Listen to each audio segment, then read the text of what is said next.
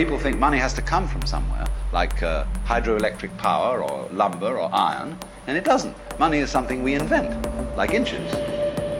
Inflation at a 40-year high.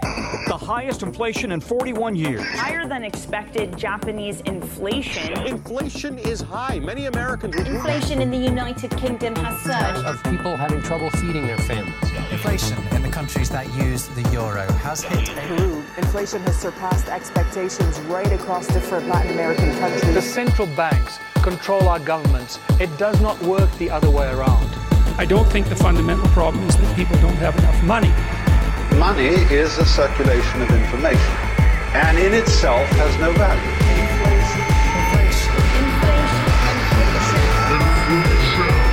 I think the fundamental problem is that if they're not provided with a place where they can accept social and individual responsibility in an honorable manner, they degenerate and die. The economy hasn't recovered, but banks have. The Federal Reserve is an independent agency.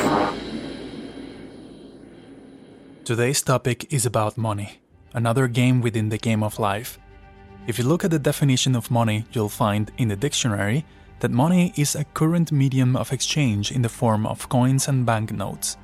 Fair enough, but if you really want to know extensively about it, that definition won't do. Money is much more than that. It is a complicated tool that we should know how to use and not get used by it or those who control it. Welcome to Astra Podcast, Beyond Possibilities. This is episode 8, Money. I'm Joy and I'm just a regular guy who doesn't know much about economics or hedge funds and all these things. I'm just a messenger. And I'll give you my opinion. And remember, that's all it is, my own opinion. But hopefully this information will encourage you to formulate your own opinions and ideas.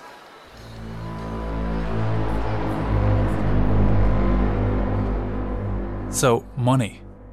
Mike Maloney, former Rich Dad Poor Dad advisor, said, quote, "There is no nation on this planet that currently uses money.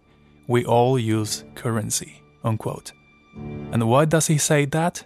Because what you call money, which is issued by the banks, is not backed by anything other than the promise that it is valuable, because someone will work to earn it. Before that, it was backed by gold or silver, or any other physical commodity, but right now, it is a fiat currency, meaning that it is backed by debt.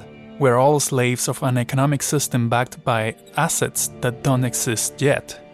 Let's start with a bit of history about money. The history.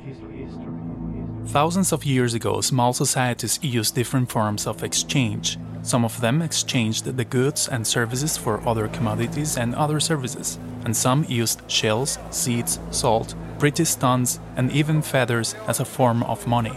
Gold and silver were pretty and easy to work with. They were valuable.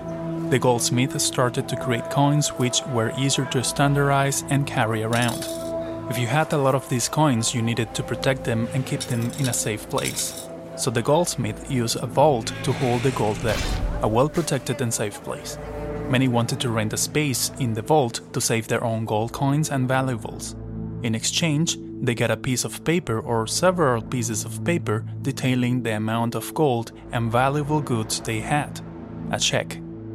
Many years later, the goldsmith realized that people rarely returned to get their gold back because they were using the claim checks in the market as if it was the actual gold, because it was easier to make transactions this way instead of carrying heavy coins around and counting them one by one. People started to accept this way of transactions using only the checks. So they started to ask for loans not in gold but in the paper checks. So the goldsmith realized that if they could lend the money that belonged to others on top of what they already owned, they could multiply their profits even more. After a while, some people started to suspect and they asked for a percentage of those transactions, which is what we know today as an interest rate for your saving accounts. At this point, the goldsmith had an even crazier idea. This time, they could create checks of gold that doesn't even exist. After all, people won't know about this because they rarely claim their gold back. But after many years, people started to suspect the impressive wealth the goldsmith was exhibiting. Days later, several wealthy depositors showed up to claim their gold back, and the bank was out of gold and couldn't return all the gold to everyone. since the amount of checks in circulation was greater than the real gold that existed in the vaults. A crisis began, and as always, the poor were the most affected ones. This story is called The Goldsmith's Tale, and it is used to represent the way the banks came into existence and how they really operated. Today, and since 1971, when the President of the United States, Richard Nixon, unlinked the gold from the dollar, we started using a similar system. But this time, it is completely legal and regulated. It is said that this system stimulates the trading and the economy in general. And on a personal note, I would say it also stimulates the corruption, slavery, and the funneling of resources from the people to the corporations and banks. Today we use fiat currency, a type of money that is not based or backed on any physical commodity or global public decentralized credit system, but it's backed by the promise of a government and how much the people believe in it. This is how it works. Today money is created when you ask for a loan. So basically money is debt. Some like to say that it is created from thin air, but it has to follow some rules. First of all, if the bank has $1,000 as the initial deposit, the central bank allows it to multiply it by a ratio of 9-to-1. So it is able to lend to people up to $9,000, even though they really have only $1,000. The people who get the loan then have to repay it plus the additional interest. And this is where it goes off the charts crazy, because that means that these people will have to get the money from someone else who's probably using the same artificially created money, so they could repay the loan and the interest on the money that didn't exist in the first place. And here is where slavery begins, because people will have to compete against one another to get the money they need to pay their debts to the powerful banks. So if you were told that money is scarce and you should work hard to earn it, it is not entirely true. Same when you hear the saying, money runs the world. The truth is that people runs the world. The work we put out, the services we do, and the products we create is what runs the world, not the money, and not governments. It is and it has always been the people. Just like this podcast, the only reason I continue to produce these episodes is because you, the people, support their creation in one way or another. We collectively run the world. If not, we consent others to do it. This article from Forbes, written by Frances Coppola, tells us how money is created. Quote, "The rules of double-entry accounting dictate that when banks create a new loan asset, they must also create an equal and opposite liability in the form of a new demand deposit. This demand deposit, like all other customers' deposits, is included in the central bank's measures of broad money. In this sense, therefore, when banks lend, they create money. It is fully backed by a new asset, a loan," unquote. In another section, it reads, quote, "It is of course possible for banks to lend more than the population can realistically afford," unquote. Dirty money, dirty money, dirty money. Our society is sick about money. It is a fact that some people will value the money they can earn more than the time they can spend with family and friends. Our perception has been distorted. We choose to do things we don't like and even things we hate just to make money. And we spend years, decades, and entire lives doing something we hate in exchange for numbers in our bank account. It's even more shocking to think about some people feeling better when having money in their bank account, but feeling bad when they spend it buying groceries or any other essential goods, when in reality it should be the other way around. I mean, think about it. If you were in a desert island, would you feel safer by having a lot of money in your bank account or cash in hand? Or if you had a lot of food, tools, and clothing to survive, and maybe some company to create meaningful relationships to keep your sanity? I know that several points will come up here with what I said. 1. We don't live in a desert island, so it is a different dynamic. 2. We don't have any problem when buying essential needs. The problem is when these are more expensive every year or even every month. 3. Some people will say that they do jobs they hate because they don't have a choice. And 4. Spending long hours at work is not their decision.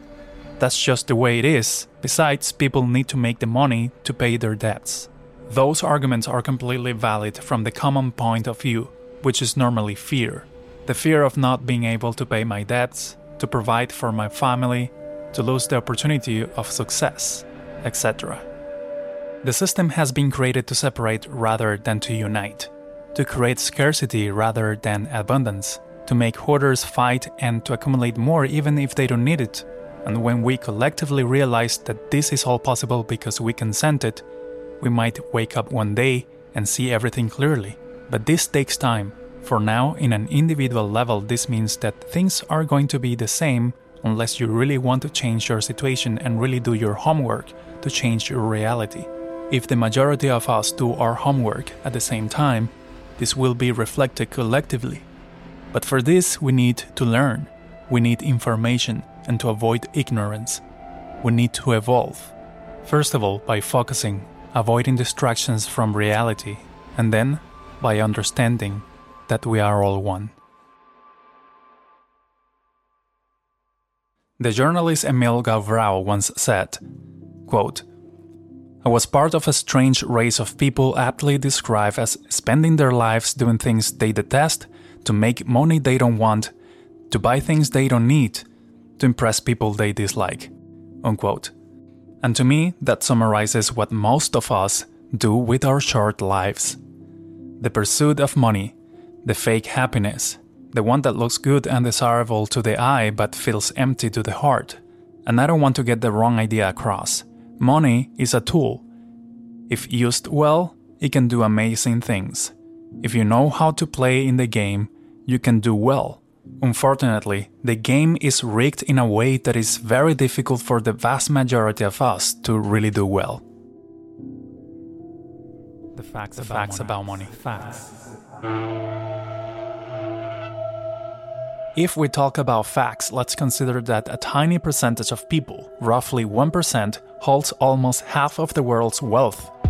These are private individuals, not companies, who have enough money to live decently for hundreds of lifetimes over. There is a chart of this fact made by visualcapitalist.com, showing the wealth distribution. The link is in the show notes. If we were talking about companies, which are separate legal entities, that's a different story.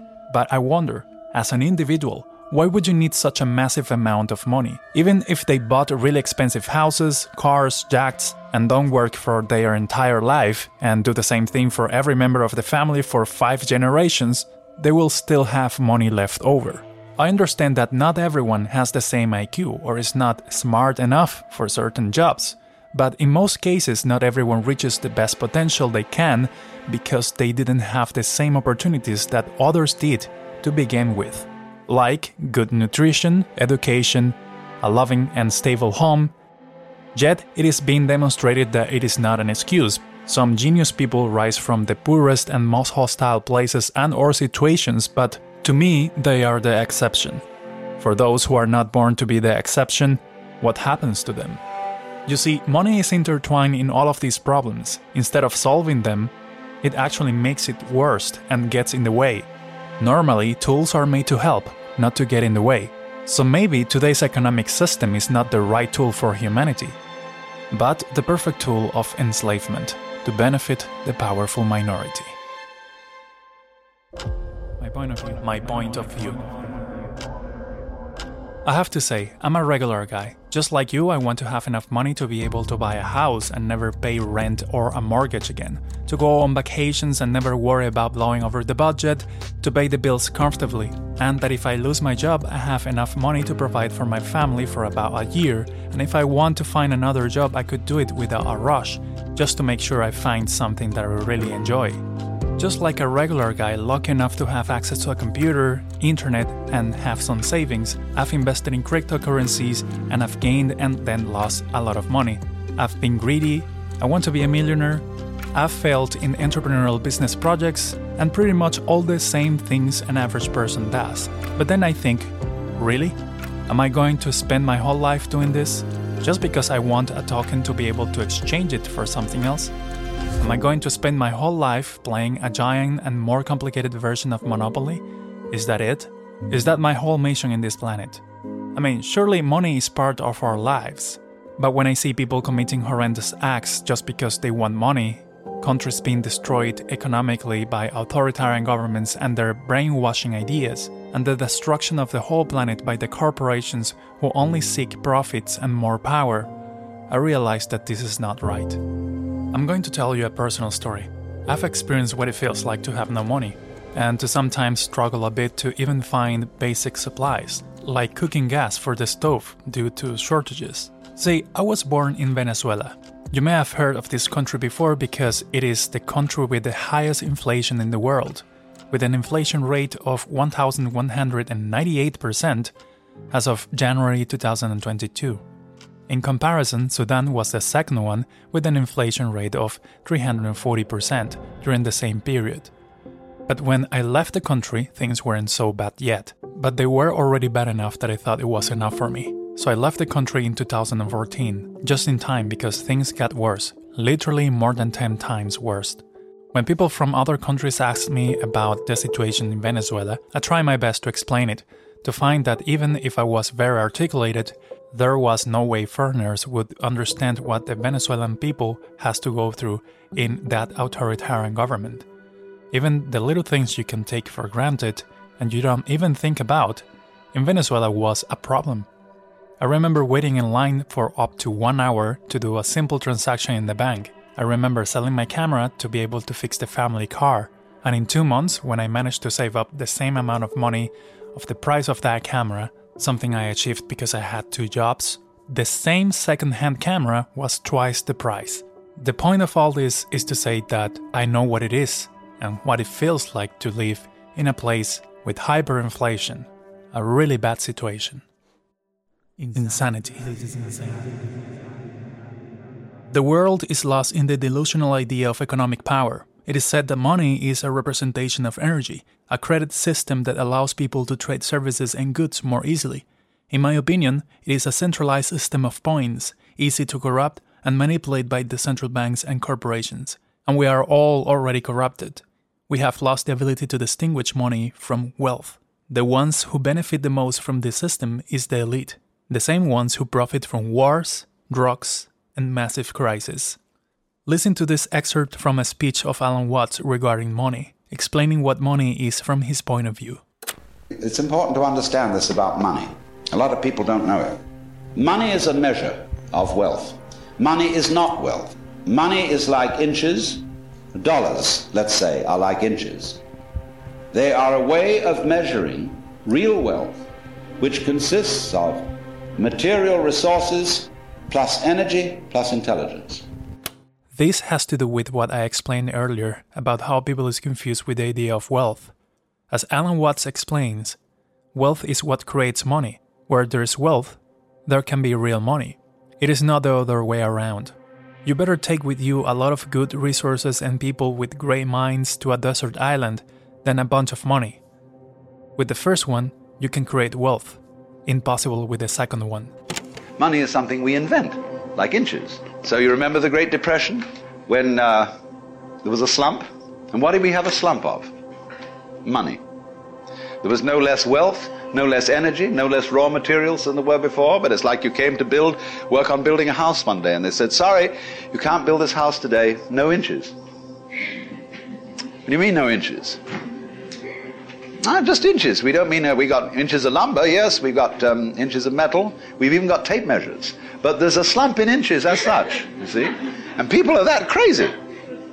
They can have a depression because they've got no inches to go around, or no dollars.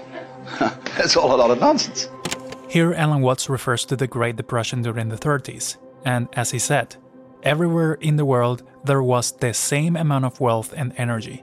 But something happened to the economic system that made it crash, and people just stopped because of money, which is insane. His analogy of someone trying to build a house but someone else stopped that person because there are no inches is brilliant and as insane as the Great Depression itself.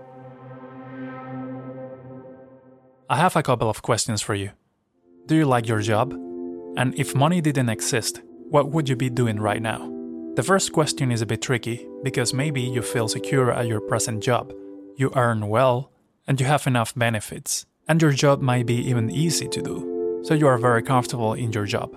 But, do you see yourself doing this the rest of your life? In your last days of life, would you feel that you did something valuable for the life of other people around you, even if it's something minuscule?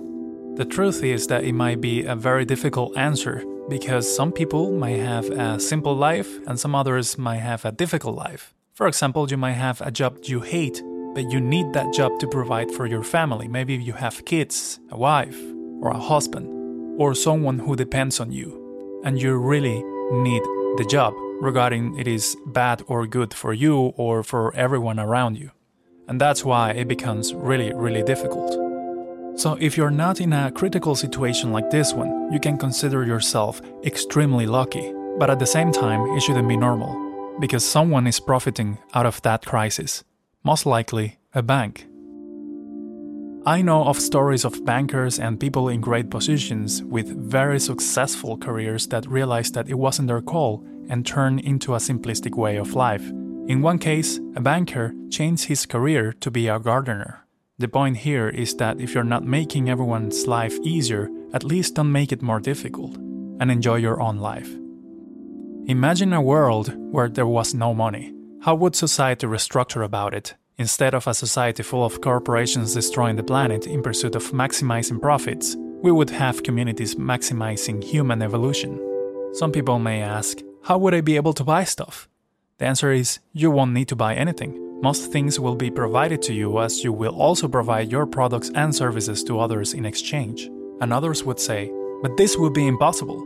And right now that's what it seems like. Just like many other things were believed to be impossible in the past, and now they're as common as they can get. The problem of money creates a domino effect that echoes throughout society in many aspects of our lives. This episode only scratches the surface of an ongoing system that has been perfected for a couple of thousands of years. For now, cryptocurrencies seem to be the hope for a new economic era, but those in power won't give up easily, and they will exploit the vulnerabilities of cryptocurrencies to be ahead of the game. Fiat currency and traditional banking will keep their ground as long as we keep asleep. My advice is that you find your passion, develop it, but also be open to work on things you don't like. Make it temporary, and whatever you earn, make sure to earn it honestly, not by deceiving or harming others. But I wouldn't mind if you steal money from a bank. I'm not saying it's a good thing or that I encourage it. I'm just saying that I don't care if they lose money. After all that money doesn't exist. Unemployment. No jobs. Unemployment. Talking about jobs, money, banks, and society, I have to mention a video I saw many years ago on YouTube from a channel called XKCD Hat Guy. At the time, the creator of that channel was a teenager. His most famous video is called Fourth Dimension Explained by a High School Student, currently with 31 million views. Among other videos, he made a video titled There is no unemployment crisis. I saw it and I thought that the idea he exposed in simple words was eye-opening. Here's what he said. So imagine if in a small society, maybe 100, 200 people, they were all growing their own food, completely independent, didn't drive anywhere or anything, just completely on their own and self-sustaining. And someone in this society invents some technology that makes it so that only half as much work is needed to be done to feed everyone. So he invents the plow or some kind of farming technology. Do they then say, once less work needs to be done, that there is an unemployment crisis? No, they suddenly have much more free time. And they can use that free time to do whatever they want.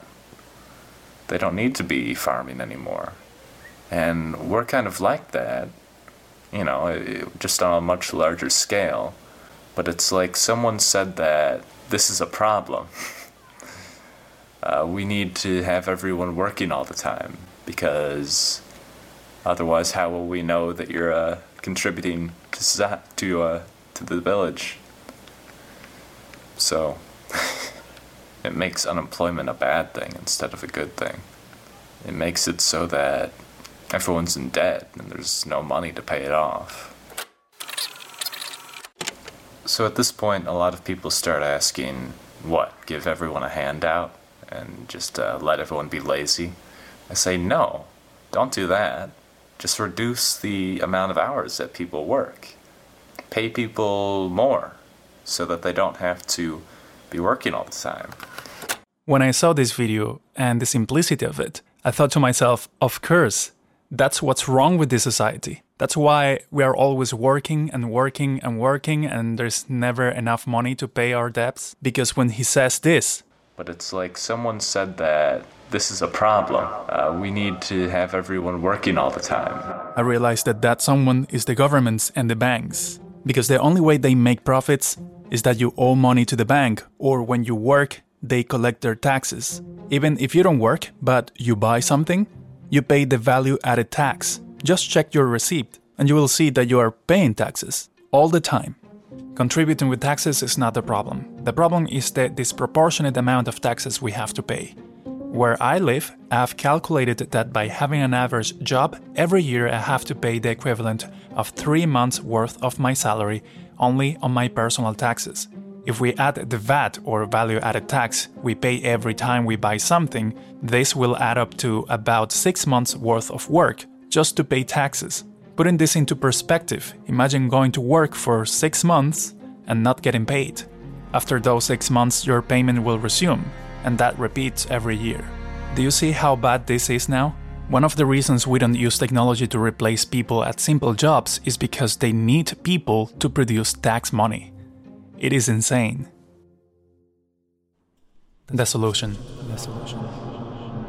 The solution is not a simple one, but neither is money as we know it today. The current system has proven to fail the vast majority of the human population.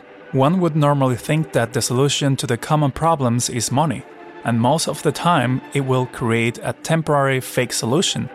But down the line, it harms even more. Just like Jordan Peterson say in the clip I've added in the beginning of this episode. I don't think the fundamental problem is that people don't have enough money. I think the fundamental problem is that if they're not provided with a place where they can accept social and individual responsibility in an honorable manner, they degenerate and die. If you give some money to the poor, it will help them a bit. But if you give them a lot of money, contrary to the belief that it will solve all their problems, the crisis will worsen even more. You can destroy local economies, people will lose the sense of responsibility and function, and people will become greedy and things will explode in a bad way. What people really need is wealth, not money. And wealth can be found inside each of us. Our constructive ideas, love, passion, sharing information. That is all wealth as well. And it can be multiplied by teaching others. Once most of us understand that wealth comes from our minds and hearts, the physical reality has no choice but to also become the equivalent. If people is hungry, they don't need fish. What they need is to learn how to fish. Value. Even though money has inherent problems, we can still get smart on how to use it. If life gives you lemons, make lemonade. Learn how to play the game, and turn the rat race into an enjoyable experience. For this, there are several things you need to care about. The two main ones are production and consumption. Many gurus will teach you how to cut expenses, how to avoid using your credit card, or buying things you don't honestly need. This is one way to balance your economy, but many won't tell you how to produce, because it is a bit harder. When I mention the production of money, many of you will imagine a way to obtain paper money or watch the numbers in the bank account go up in any possible way. Some of you really don't even care where that money comes from as long as it gets to you. The easier it is, the better. Like winning the lottery. If you have that mindset, you have missed the point all this time. When I talk about producing money, I'm talking about creating value for others. Things that are valuable are solving problems, helping others, doing something other people don't want to, don't know how to, or can do, creating art and beauty. Creating products that really make people's life easier is also valuable. Sharing information is valuable. Creating happiness is valuable. Things that are not valuable are creating products and providing services that cause more problems. Sharing distorted or fake information. Selling fraudulent products and services. Middlemen that take disproportionate cuts. And the list can go on. What about drugs, alcohol, porn, prostitution, and drugs? Those are also products and services that many people can find valuable for many numbers of reasons. Some may have to be regulated in some way or another due to their nature, but other than that, they should not be criminalized or banned completely. The easiest way to create value is to do things for others. For example, work for a company and do the task they ask you to do. That's called a job. But there are literally millions of different ways to produce value, which in turn will produce money. There are so many other concepts that we won't talk about in this episode, like the global basic income, societies living without money, how our taxes are used, and many more. But hopefully this episode has implanted the seed of curiosity in you. Ask yourself, how much time of your life you spend at work? Even if it's a job that you do from home, do you like what you do? Will money really solve all your problems? Do you associate success with money? Today's recommendation are the books Rich Dad Poor Dad and The Millionaire Next Door. They'll teach you what you need to know to navigate this current economic system. I also just recently stumbled upon a book that I cannot recommend yet because I haven't read, but it looks promising. It's called Utopia for Realists by Roger Bregman. Apparently, it talks about how the basic income can become a reality very soon. If you want to continue this journey to understand how not everything is as bad as you may be thinking, listen to the next bonus episode, available in few days, where I'll be explaining more about money. If you enjoyed this episode of Astra Podcast, Beyond Possibilities, consider rating the show and subscribe wherever you listen to the podcast. I would really appreciate it. Also check out our YouTube channel under the name Beyond Possibilities. Become a patron to see some behind the scenes on how I make the show, to have access to ad-free episodes, and at the same time to support the show. Visit astrapodcast.com for more information. Thank you for listening, and thank you for existing.